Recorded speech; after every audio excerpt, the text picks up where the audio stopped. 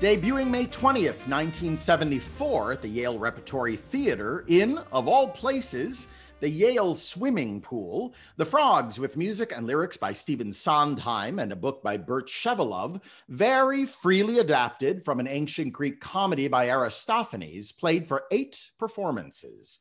30 years later, now titled The Frogs, a New Musical, and featuring additional music and lyrics by Sondheim and an expanded book by Nathan Lane, who also starred as Dionysus.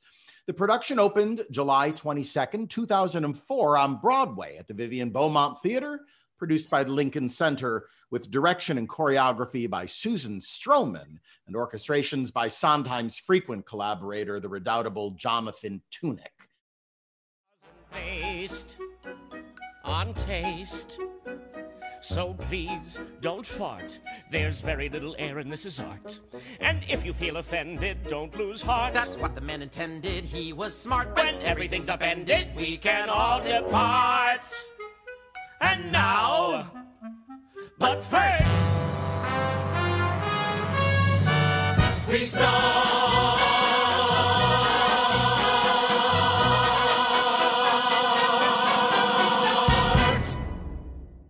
With us today is multi-award-winning director Victoria Bussert, whose international credits in music theater and opera include the Sondheim productions Sweeney Todd, Passion, Funny Thing Happened on the Way to the Forum, Gypsy, A Little Night Music, Assassins, Pacific Overtures, Anyone Can Whistle, Follies, Into the Woods, Sondheim on Sondheim, and as well as The Frogs. Also conductor, director, composer, sound designer, teacher and music director Christy Childs Twilley, whose work includes productions of Five Guys Named Mo, Newsies, The Gospel at Colonus, Big Fish, and Minnie's Boys, as well as the Sondheim musicals A Little Night Music and Sweeney Todd.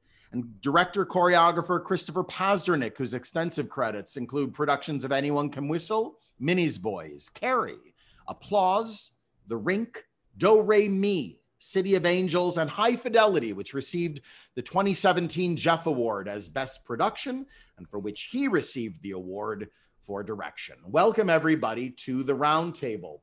Thank you. Now, this show is one of my secret favorites of Sondheim. And I will say there are some Sondheim shows I don't like even as much. And this one, because it's sort of absolutely unique, standalone weirdness and show-offness and smarty pants quality and everything like that.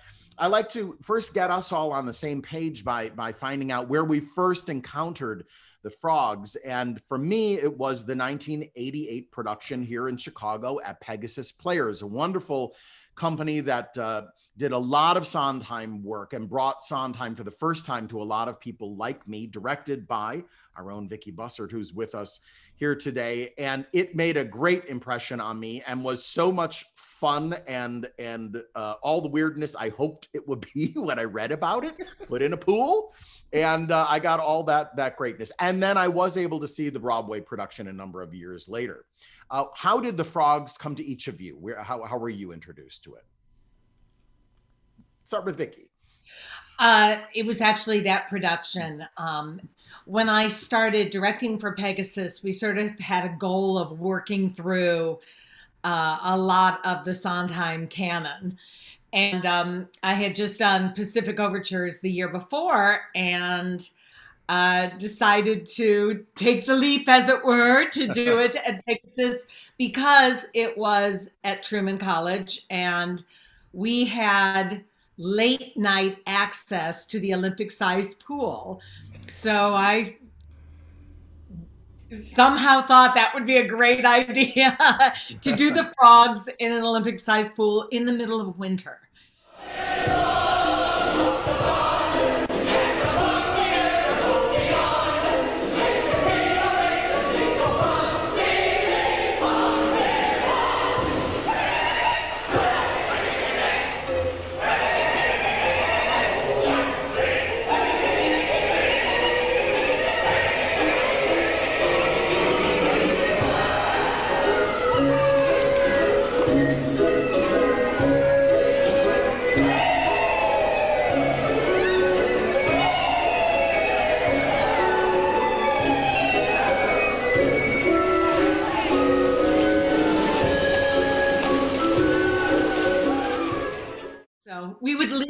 could only have the pool starting at 9 o'clock at night, 9 to midnight.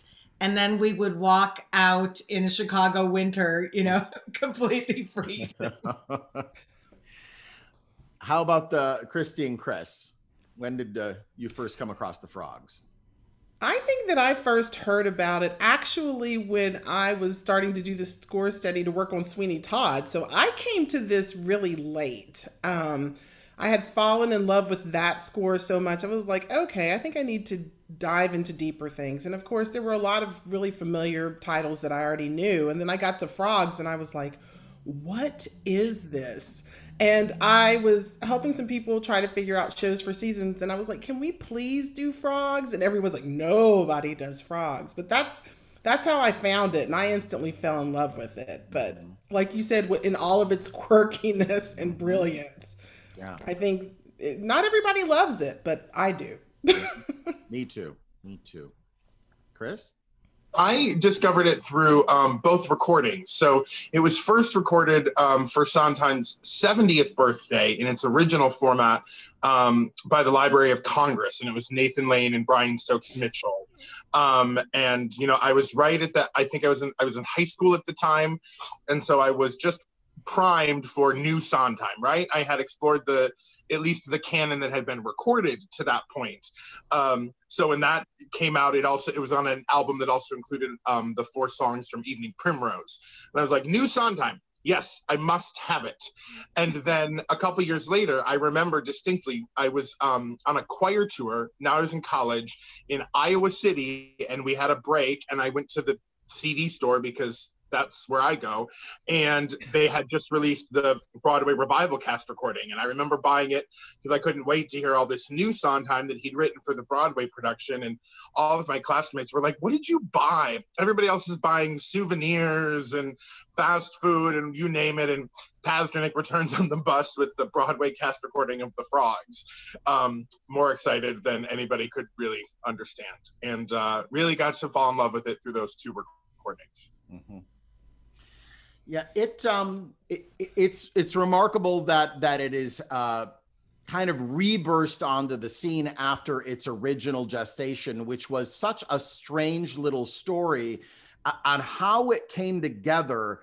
And I find it so interesting when certain things happened in Sondheim's journey as a composer. What amazes me about this particular show is that you would think that it happened much earlier in his career, and it happened when he was almost at the height of exploding on Broadway.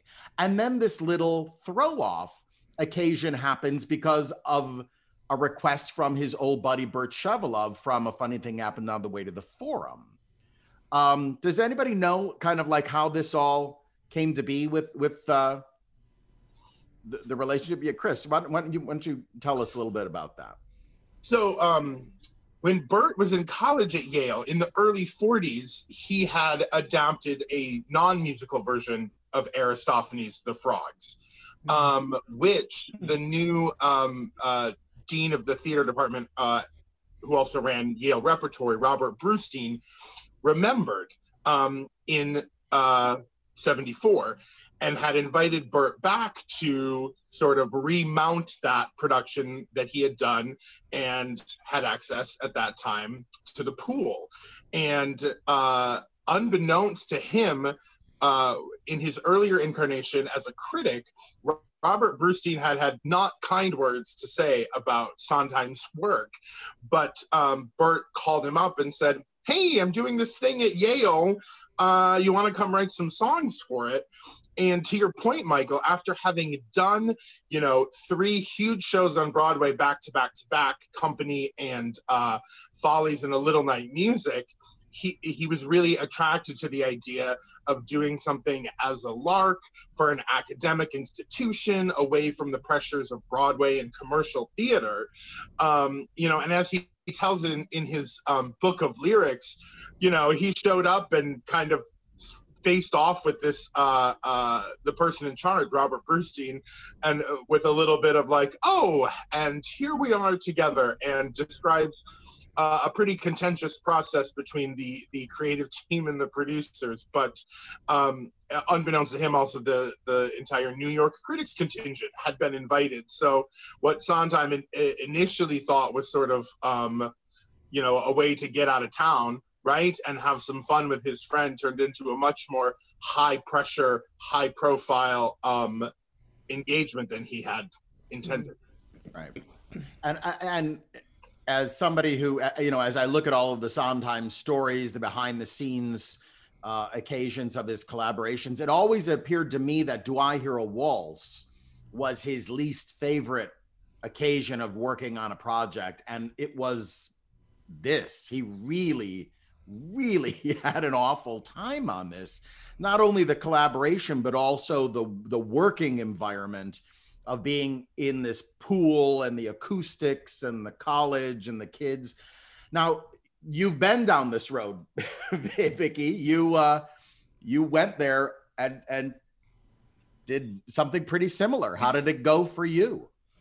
How does it to work in these environments? It was the most challenging environment I've ever worked in. I don't know that I would do it again today, but when I was a younger director, it seemed like, let's just create this thing. Now, my understanding at Yale was it was the Yale swim team was used along with actors. And we decided, no, the actors were going to be the swimmers as well. So I distinctly remember having a callback of 60 Chicago actors. And the callback was you had to swim the length of the pool backstroke singing Row, Row, Row Your Boat. And it was like the toughest callback ever. But really, really fun. And we ended up with like a guy who had qualified or had almost qualified for the Olympics as a diver. So we incorporated him, and Jeff Lewis, who was our music director, when he heard we were going to do Frogs, because we decided probably, 9-10 months before, he started triathlon training because he was determined he was going to conduct in a Speedo and tails. So it was full of the most bizarre experiences. And Jeff's favorite thing to do was he would dive in. We had all the frogs down at the shallow end of the pool. And to start the number of the frogs, Jeff would dive in the deep end, swim the entire length of the pool, Olympic-sized pool, underwater, come up and give the downbeat to the frogs. And I think he was most proud of that, of everything he's ever done.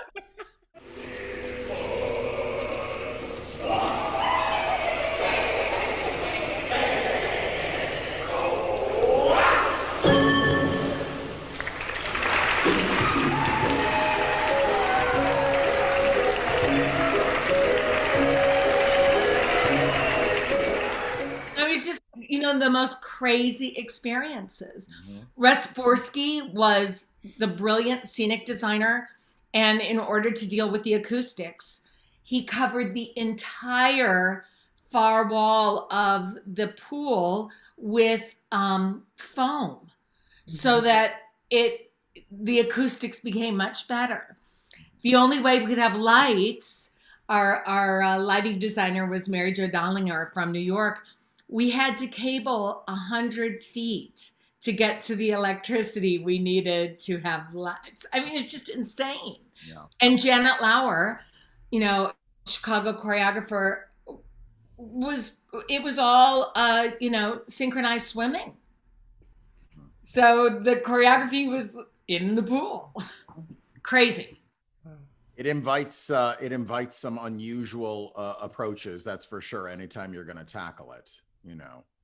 Now, the original production, and I believe the one that you did, musically speaking, is a shorter composition than what it is now in terms of its expansion. But what strikes me really interesting about Sondheim's work musically here is his exploration really into choral singing, which is something that he avoids a lot in many of his shows. He just doesn't get into that. And now the townspeople start singing things.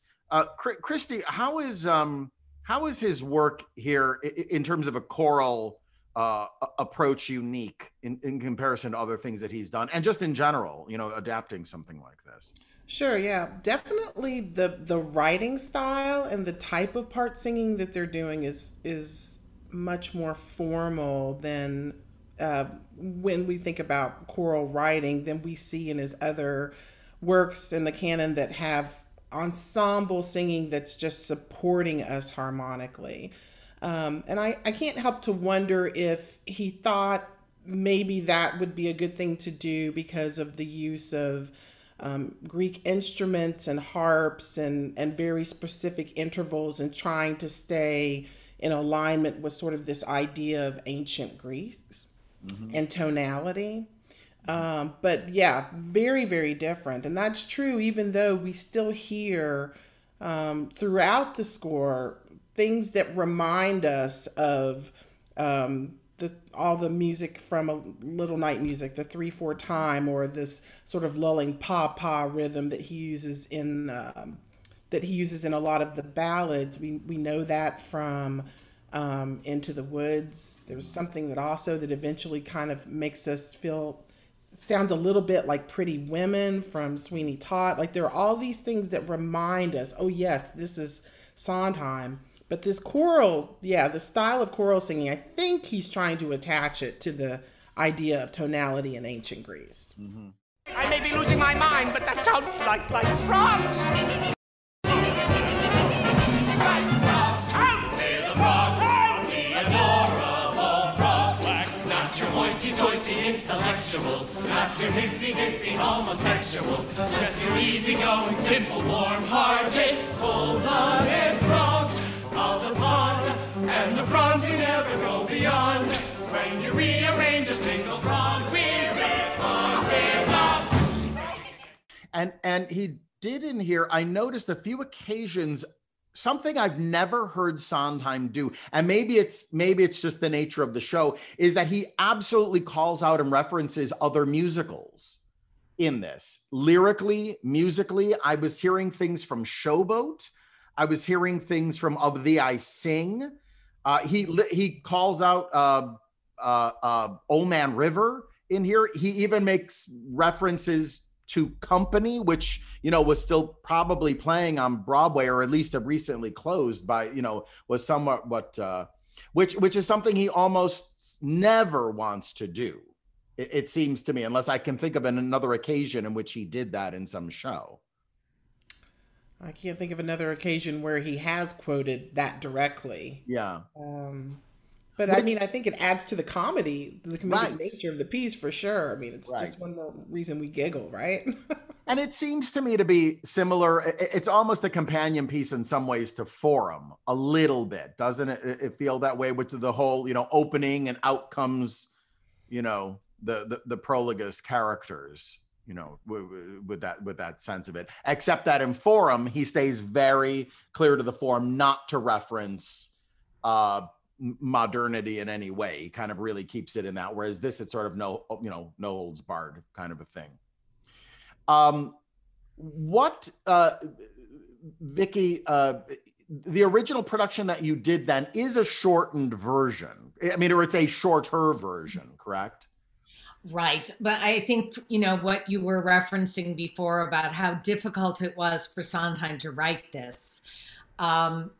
What's funny in the original version that we did, which was the Yale version, is as the show progresses, there's less and less music. It's all kind of front loaded. And then suddenly it's like, oh, we're almost, 3/4 through and we haven't heard anything for a while. So, you could see how it was getting. I remember hearing a story, I don't know if this is true, where, they essentially had to lock him in a room to say, finish writing some music for this because we've got to do it. So it definitely was a lot less music than exists now for it. Mm-hmm. Did you feel that it, in that condition, was a completed piece, or did it feel to you sort of like it was an academic exercise and you were going to do your best with it? How, as a director, what did you feel about the material that you were handed to work with? Oh, I loved it. It didn't feel like an academic piece to me. It felt like there was a lot of possibilities for creativity. I remember one point in it, we projected images on the bottom of the pool. And it filled the whole pool with these images, something I had never even thought about trying. But having the water on top of the image made it so interesting. I just think it opened up so many possibilities, like what happens when you're at a pool and you're lighting and what those reflections do on the walls and all of that. So it never felt like an academic piece. It just felt like there was a huge amount of creative freedom you could take with it. I don't know that I would have ever done it on land. Yeah. That I think would have changed it for me. Then it would have felt...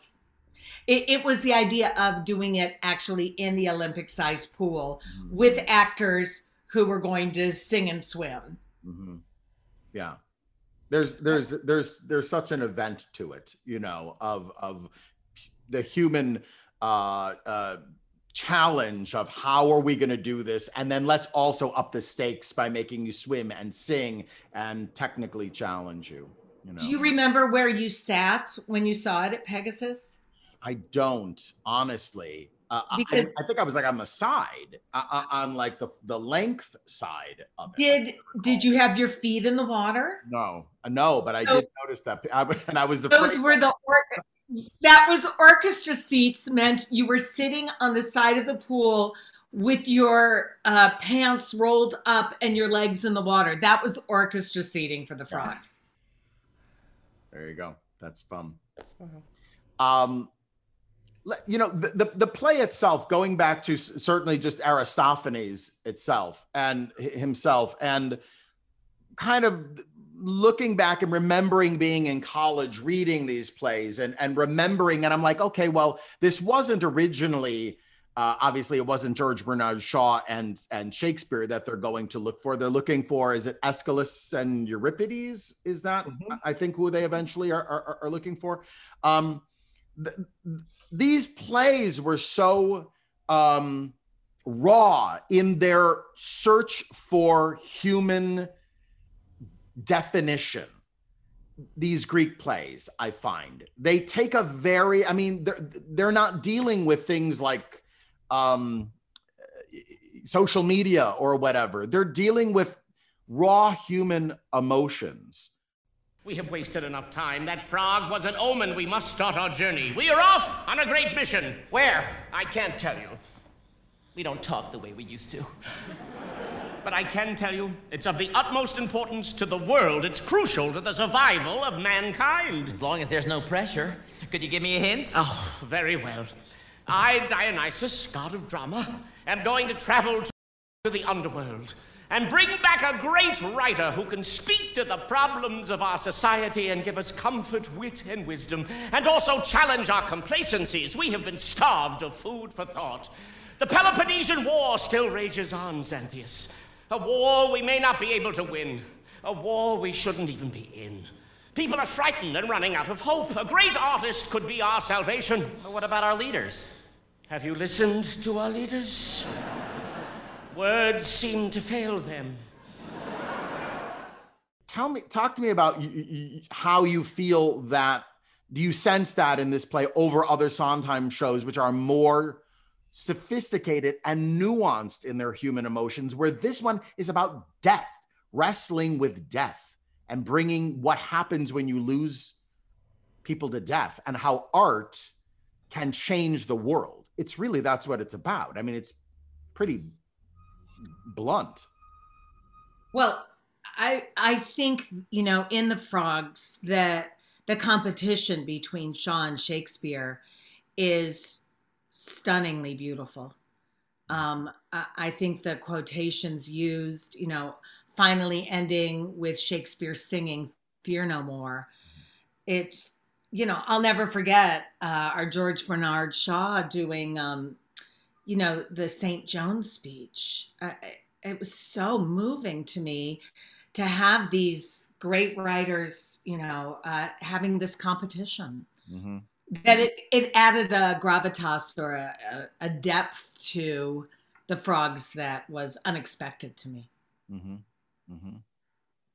I also think in terms of the songs that, as you were saying, Michael, there's sort of a brutal honesty about how everyone is feeling and about this purity of human nature. I mean, whether it's Pluto's song or, you know, when we hear Dionysus talking about how he likes to travel, or his what happened to his wife, you know, all of these are just diving into very pure elements of how I feel right now and who I am, sort of with no apologies. And it's done brilliantly in both very upbeat songs, but also in these really gorgeous ballads that just make us sit and listen. And the orchestration and the accompaniment is just, it's like it's almost not there. And then you'll hear a celeste or, you know, double reeds or something, and it reminds us, oh, that's right, we really are here with them in this moment. That's such a good point, Christy, in terms of it affects you where you are right now, and it has something to say. So you go back to these plays, to these ancient plays, and they just speak to you from thousands of years prior and say, we get you, we're with you, we hear where you are now, and here's how we wrestle with it. Maybe there's no answers that they have to offer, but they show you the human element to strive to just examine what's going on. How are we going to get through this? And it seemed to affect Nathan Lane when he came and discovered the play in around 1979, it sounds, from what I understand. Chris, you want to speak to a little bit of that? Yeah, I think the thing in rereading it for this conversation, the thing that struck me was really how timely it felt to me. Aristophanes wrote the original because they had been stuck in this war for so long that, you know, the whole point was that Dionysus was bringing the poets back to speak to the people and reintroduce art and culture to civilization.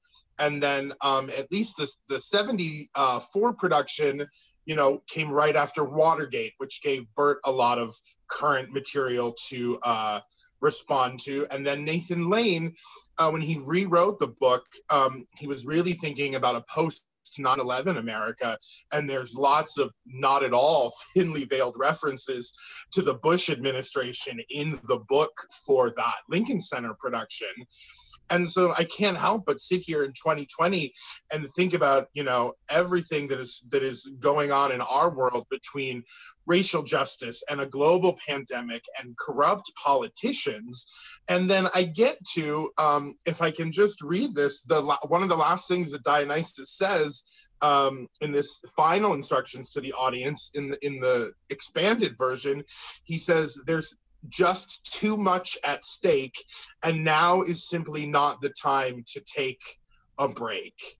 And if that doesn't sound like something that is written for 2020, you know, I don't know what is. And to your point, Michael, about speaking about art, it's you forget at times because he encounters so few obstacles in his journey, right?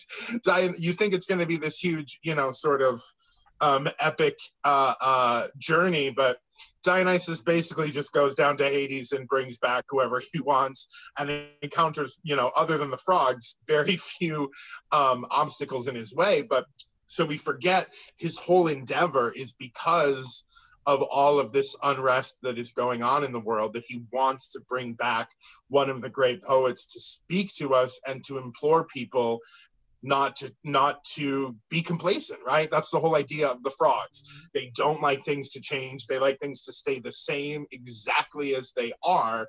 And that's, you know, the sort of thing that we have to fight against, that art can speak to.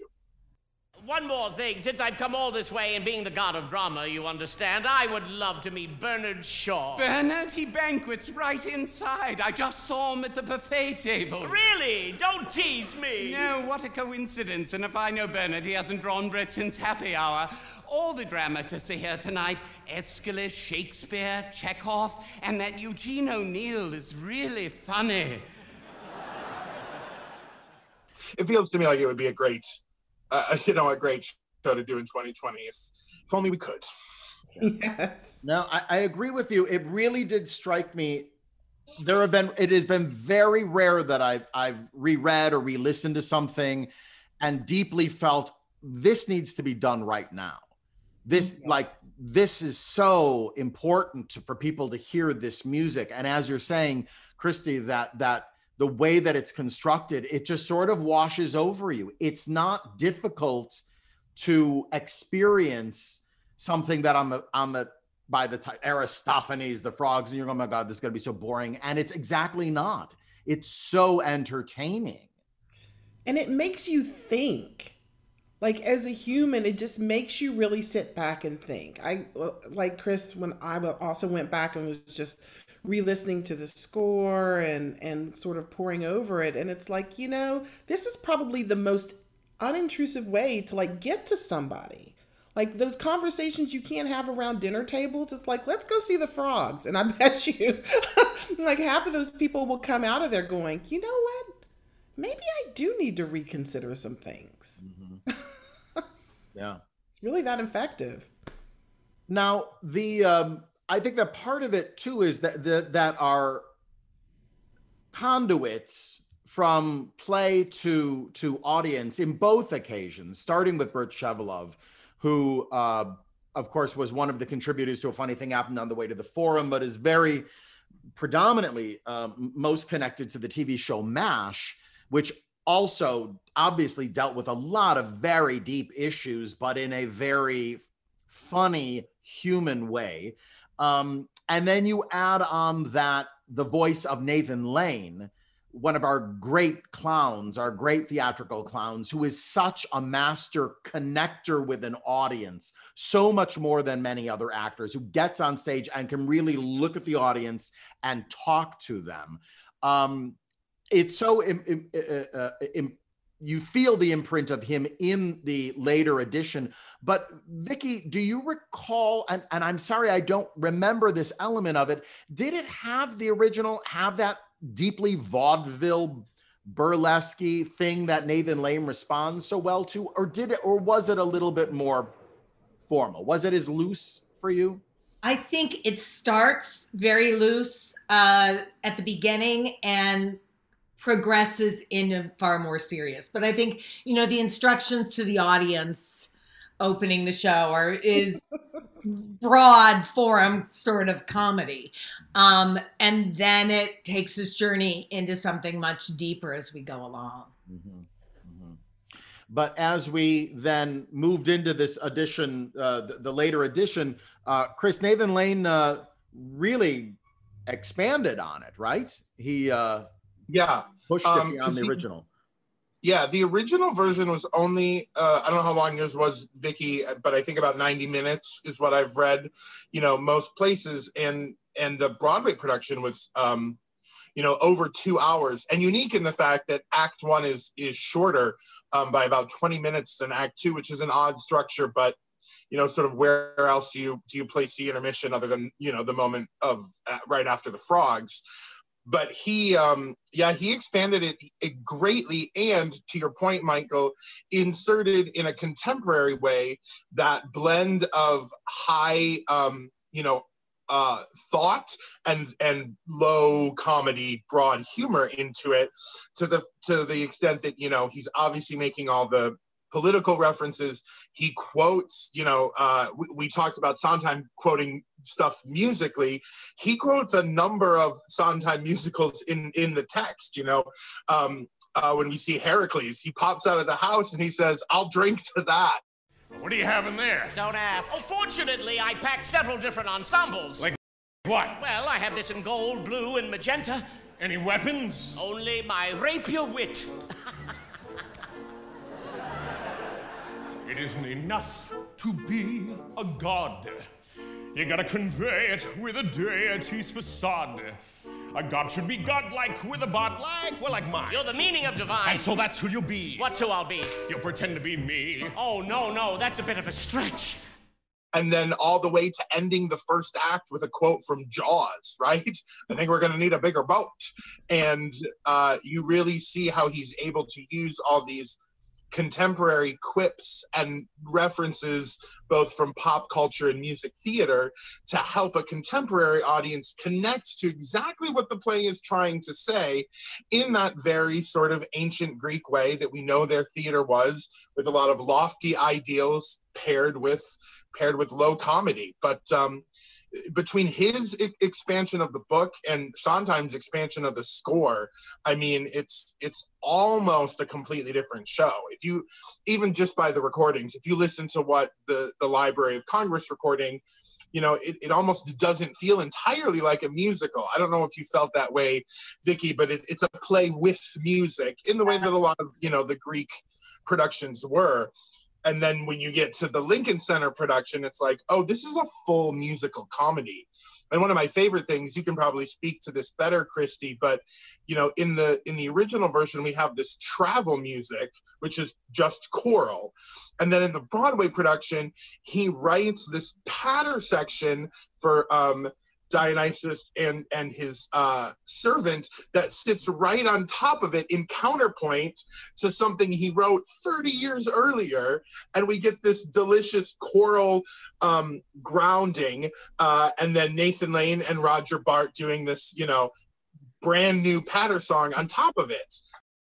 I love to travel, don't you? I love a change of pace, I love a change of space, I love to see a place that's absolutely new. Sweat. I love to travel, don't you? Live. Of course you do. Rain, fog, gnats, wasps, snakes, We mosquitoes. need to travel. I say we leave the world alone, it may unravel. But it's the mess we've always known. Alright, okay, it isn't perfect, still it's perfectly okay. And if it's gonna go to hell, then let it, why should I as well? Forget it, first I have the grit, then trouble with my hip. Now I have blisters on my lip, this trip is giving me the pip. You can stop rhyming right there. Now cheer up, we're on our way to save mankind. What did they ever do for us? Look, if you're not moving forward, you're just standing still. And your point is? We're traveling. But it really is, I think, almost a different show. Same title, same plot, but really a different style of entertainment altogether. Especially when you had Stroman putting people on bungee cords and silk. You know, it's musical comedy meets vaudeville meets Cirque du Soleil in some moments, which was, you know, one of the criticisms of the Broadway production. If all that lavish staging really helped the material. And I think that probably, Chris, I was going to actually ask the question to Vicky about the acoustics and the orchestration for her version, because as you mentioned in that original version, it really just kind of feels like, oh, we've got some music here. But I think that maybe he was writing for the space. If you think about the acoustics of the pool, and that goes along with the whole choral writing, right? Once we put those chords into play with that much reverberation because of how the ceilings are, it really just kind of, that it's like that sound is going to encircle you. And so the question is, how do you balance it so that it's not overwhelming, but we still hear it over the water and everything else? And so part of me thinks, was he really trying to also get like a Greek amphitheater effect, you know, with the sound? Of course, it's going to be a lot more because we have a roof over the pool. But I think that's why the earlier orchestration was the way it is. And then, of course, we get to Broadway, and now we've got, hey, we can release the whole brass section and all that other stuff that like really gets us going that we love. But I agree about the writing, the new writing over top of the choral singing for the patter song. It's just brilliant, and it's so fun. It's great. But I think you make a really good point in that with the acoustics of an Olympic-sized pool, putting patter over, you know, the frog song would have been near to impossible to coordinate. And we had a 5-piece orchestra over on the deck. There is something very magical about acoustics at a pool. I will say that once we were able to cover, you know, the entire long wall with foam, you still are getting a sense of size that you would never normally get, and not like overwhelmingly loud, but just this beauty that you get because of the acoustics of a pool. I do feel like it was a play with music. I don't know how much it can hold, you know? I mean, to me, there's something delicate about the original piece that I really loved.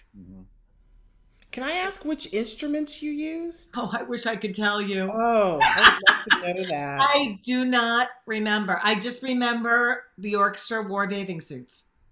That's what I remember. Oh, there's that. It does seem, though, that the response to, as Chris is alluding to, that the Broadway version of it, maybe, as you're saying, Vicki, went a little bit too far. That there's somewhere perhaps in the middle lies the definitive version of the Frog, something with a little bit more Sondheim, but maybe a little less pyrotechnics to keep us grounded into, you know, the real point of what it is.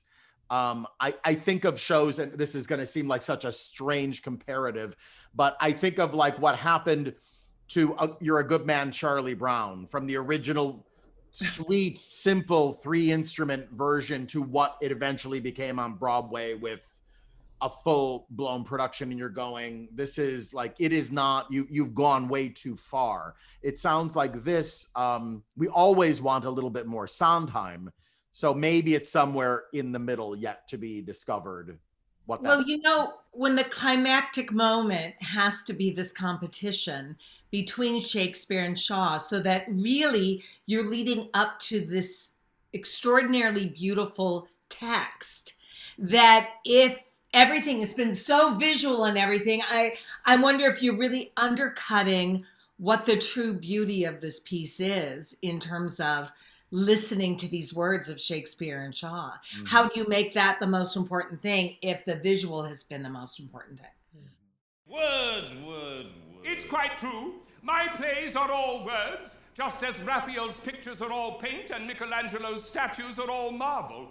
Your plays are trash of the lowest melodramatic order, in parts abominably written, throughout intellectually vulgar, and exasperating beyond all tolerance. Oh, go thou and find another room in Hades. Boys. As to faith, hope, courage, conviction, or any of the true heroic qualities, I find nothing in your play. By this I challenge you to a single fight, if you wish to fight. Gentlemen, please forgive me, but it is unseemly for two titans of literature to be reduced to what is essentially a barroom brawl. Besides, Bernards, we really should be going. No, I have spent an eternity listening to this damned fool, and I am not leaving this wretched place until this argument is settled once and for all. Well, if you must fight... We must! The fiend is at mine elbow and tempts me. All right.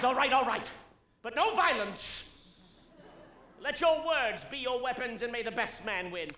Oh, and also, correct me if I'm wrong, Vicki, but it feels like, from listening to the Library of Congress recording, the first act of the Broadway musical is almost basically just like the exposition of what you did, because in that recording, by the third song, you're at the river Styx. Correct. And in the Broadway version, we have almost an hour, of different things. The travel song and Heracles' number, which is a brilliant comedic moment, but they're all clever moments that don't really sort of add to the, it's the joke they make in the opening number about there not being a lot of plot. It really is, pretty skeletal, and the things that were added in the Broadway production feel to be, even as much as we love hearing a new Sondheim number, that Heracles number is window dressing, right? Dressed big, it's brilliant, but it doesn't, it's not really furthering a lot of narrative. Mm-hmm. Yeah, I don't know the Lincoln Center version, but when you said that Act 1 ended with introducing the frogs, I think in the original, you meet the frogs like within 20 minutes. Yeah. Because there is no intermission and it's just, right. It's like an 80-minute straight through. So that's fascinating. Mm-hmm. And it seems to some degree, as I was reviewing it, thinking these Greek myths and the diagrams that you could make of families and who encounters who and who slept with who and sired this god who had a mother who was human, but a father who was a god, you know, all of that. It is the precursor to our things like Lord of the Rings or Star Wars or The Wizard of Oz, even when you start getting into the depth of the books and all of the multiple characters. This seems to be kind of almost where it's all started. Were these myths and all of these, the personalities and the players, almost like, you know, and I look at even you know, the Justice League or superheroes and things like that. It all really does tie back to this moment, doesn't it? These characters. I don't know if there's something really before this that has such a big lineage of a community of characters. The thing too, in terms of Sondheim, going back and recontributing, do we sense anything different from those songs that he wrote in 74 versus Sondheim 30 years after the fact, contributing to his own material? Is there a noticeable difference that jumped out at you in any way that goes, oh, that's definitely mature Sondheim versus this is Sondheim of the early 70s? I don't think he wrote anything in the early 70s that was as purely romantic as Ariadne, which is the ballad that Dionysus sings in the new version about his wife. You know, we read a lot about the fact that he wasn't able to write passion until he experienced that kind of intense romantic love for the first time. And, you know, everything else, you know, so much of what we love about Sondheim and the canon is the sort of like almost but not quite or near miss of all these romantic couplings and uncouplings, whether it's company or night music or follies. But that ballad in particular, for me anyway, in the Lincoln Center version, is a mature Sondheim because there's no justification. It's just pure, I loved my wife, I missed my wife, you know, longing. Yeah, and I'm trying to remember the accompaniment for that one because that's one of the songs that I love, and I don't remember the exact details at this moment of what the accompaniment sounds like, but it whatever that motivic development is, it's something that we come to associate with mature Sondheim, for sure. Like we hear that and go, "Oh, that's Sondheim. That can't be anybody else but him." So, I'm curious, Chris and Christy, are all 8 numbers from the original Frogs, do they all make it into the Broadway version? There are 2 short numbers that aren't in there. They do an awful lot of dancing, The Dead, but that one is not in there. But it seems to have inspired a different number called Shaw, whereas in all the acolytes of Shaw do a dance, it feels like something very 20s or 30s called The Shaw. And then the Invocation to the Muses, that other brief section is not in there. I adore that. To me was such a special, special moment. But I think it's because of how the show expanded. It's so delicate, that music, that at this point in the Broadway version, we're 2/3 of the way through Act 2. So to ask the audience to have the attention to sit and listen to that sort of beautiful choral moment, I think would have, you know, that's when you would have seen the checking the watches, the rustling the programs, because it's just so much longer. That was actually one of my favorite pieces of staging that we did. We had an extraordinary ballet dancer who was also very good in the water. And we had 2 of the men and her, and she would go underwater and they would lift her up out of the pool for each muse, and she would be in a different position. Then she'd go back under and then they would bring her back up. And it was so simple, but such a great marriage with the delicacy of that music. It was just such a lovely image. But I remember that was one of the things later in the piece that seemed like we better put some music back in here or this is no longer even a play with music. So, yeah. I wondered whether that had made it. How did the actors get their cue to know when to come up if they were all underwater? Did they just keep taking a chance? I think that's the beauty of conducting. That's why he was wearing a bathing suit. He must have gone into the water and said, Yeah, it was. I wish I had these answers now. I don't know, but they did do it.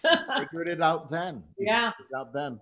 Chris, you bring up an interesting point about Sondheim 30 years later after he had done certain kinds of living that I remember were parts of our conversation when we talked about Roadshow and Bounce and how he felt then that he could bring to that show certain of his own life experiences and romantic experiences. But there's an element about this show that reminds me, and of course I keep going back and forth going, okay, wait, this came first, but it is the traveling, the road show, the buddies going, you know, along a journey. And then of course, when you add in Nathan Lane and Roger Bart, it makes you immediately think of Forum or the producers or again that kind of tradition of those buddy type things, and we're on a journey of adventure. But that seems to be something that Sondheim does enjoy, you know, writing that kind of material of a couple of a male relationship of friends or rivals or something like that, and how they're gonna make their way and kind of wrestle through something that is, you know, a seed in their wisdom tooth with each other that they've got to work out. I wish to go to Hades. Pluto's retreat? Yes. It's a hell of a town. Yes. Hell bent on going? Yes. Come hell or high water? Yes. There'll be hell to pay. Yes. I'm hell on wheels. Don't you think you've taken that joke as far as it can go? Hell no. Please, stop. When hell freezes over? Enough. I'll see you in hell first. Okay. I'm the boatman From hell. All right already. What do we think about this show just in terms of when we look at just the viability of the Sondheim canon of shows? Is this something that we feel that is worth the effort to try to find a commercial audience for, or is it really something that is simply rarefied and a specialty piece? Or do you find it entertaining in the same way that you find some of his other shows commercially entertaining? I think that it can be commercially entertaining. I think, and especially with what's happening in the world right now and needing a message, I think that it can be, but it just has to be done really correctly to hold the audience. Because, I mean, how many people are really going to care about a George Bernard Shaw? Or, you know, how many people want to hear him battle Shakespeare if it's not in the style of a rap like Hamilton, you know, in the Founding Fathers or something like that. But I think it certainly has elements that a lot of people would appreciate if it was brought to them. I think it hasn't been seen enough. Mm-hmm. Mm-hmm. But I think the right production team could definitely make it very popular. Mm-hmm. I agree with you. I think in the current incarnation, in the Lincoln Center incarnation, it you spoke earlier, Michael, to a middle ground, and I think, you know, based on, you know, what I have observed, you know, the Frog Ballet on Broadway was 10 minutes of them on bungee cords. And then there was a whole other dance number when they got to Hades. And then there was a whole other dance number when they got to introducing Shaw. And and there's not enough plot, I think, to support all of that. I think Stroman was doing what she does best, but I don't know that maybe she was the perfect person to have directed it, because I do think, to Vicky's earlier point, it is a little smaller. It's a little more intimate. And I think a one-act version of what they did on Broadway with some of the excesses cut away, I would be very interested in. And you get to live in Hades, where it's always 2 a.m., where it's party till you drop and never stop, 'cause there's nothing we condemn, where whatever you regret, you just forget, or better yet, forgive, where you you're not afraid to die, and when you're not afraid to die, then you're not afraid to live. And you're living here in Hades. And I mean you're living well. Everybody comes to Hades. Everybody goes to hell. Up there, lots of sun. Down here, oodles of gloom. Up there, not a lot of fun. Down here, va va voom. Up there, gotta get a grip. Down here, one long acid trip. R.I.P. Down here means let her rip. Hell is hip, hell is happening. Hell is fun. Maybe 100-minute kind of a one act. Yeah. I'd be really interested to see that Do you kind know, of a dry land version. do you know if they are licensing both versions these days? Yes, the MTI licenses the Broadway Nathan Lane version, and then Dramatic Publishing licenses the original.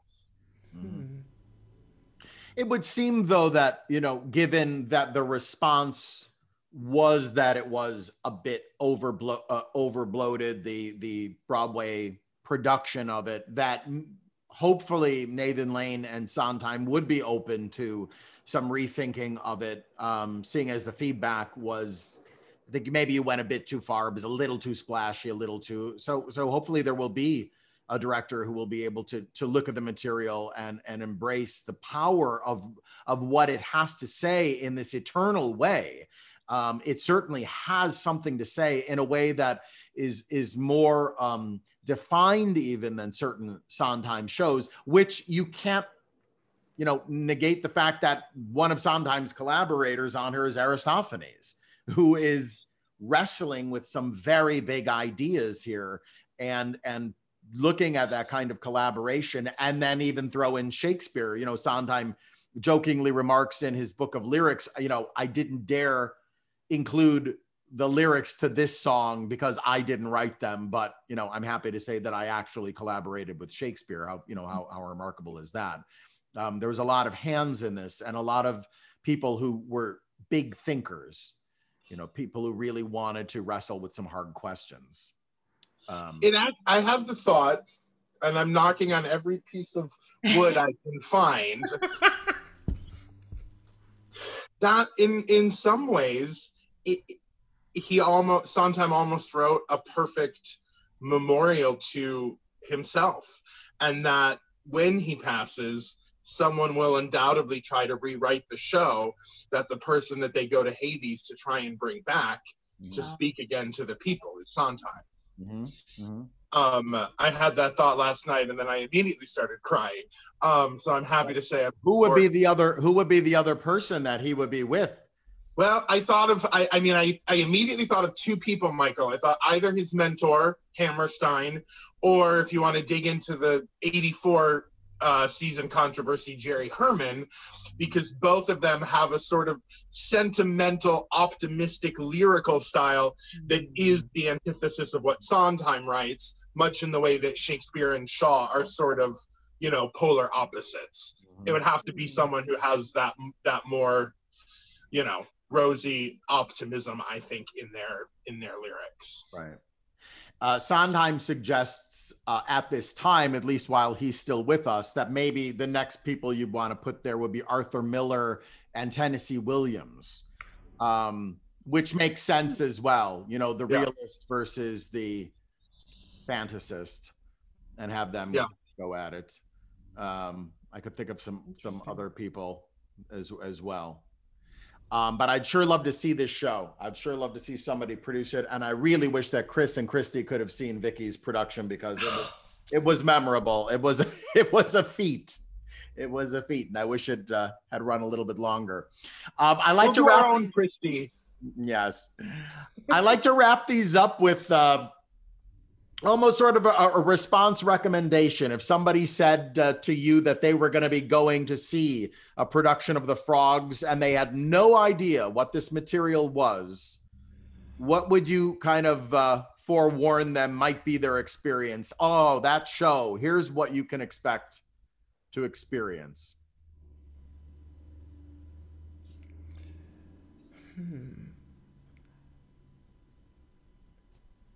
Chris? the first thing I would say is take me with you. That's when you're like, what would I say to someone? I'd be like, where? I'm coming with you.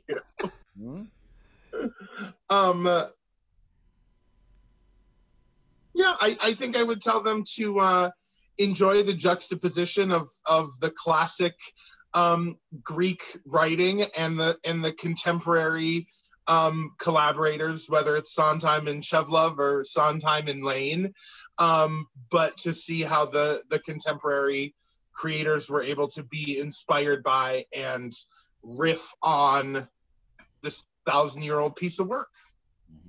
Thousands. Vicki? Well, I think like Chris said earlier, it's almost like we're talking about two different pieces. So I'm going to go with, if somebody said they're going to go see the original version in a pool, I'm going to say, get ready for a journey. And get ready for an experience. You know, I think it not being in a theater it's just a big old journey that you're never going to get to take with another piece. And you're going to take away with it. I just say be open to it if it's not in a classic theater and there aren't the dance numbers that you're expecting, and just take in the experience. It feels like such late 60s, you know, experimental theater to me. That's kind of the thrill of it. Christy?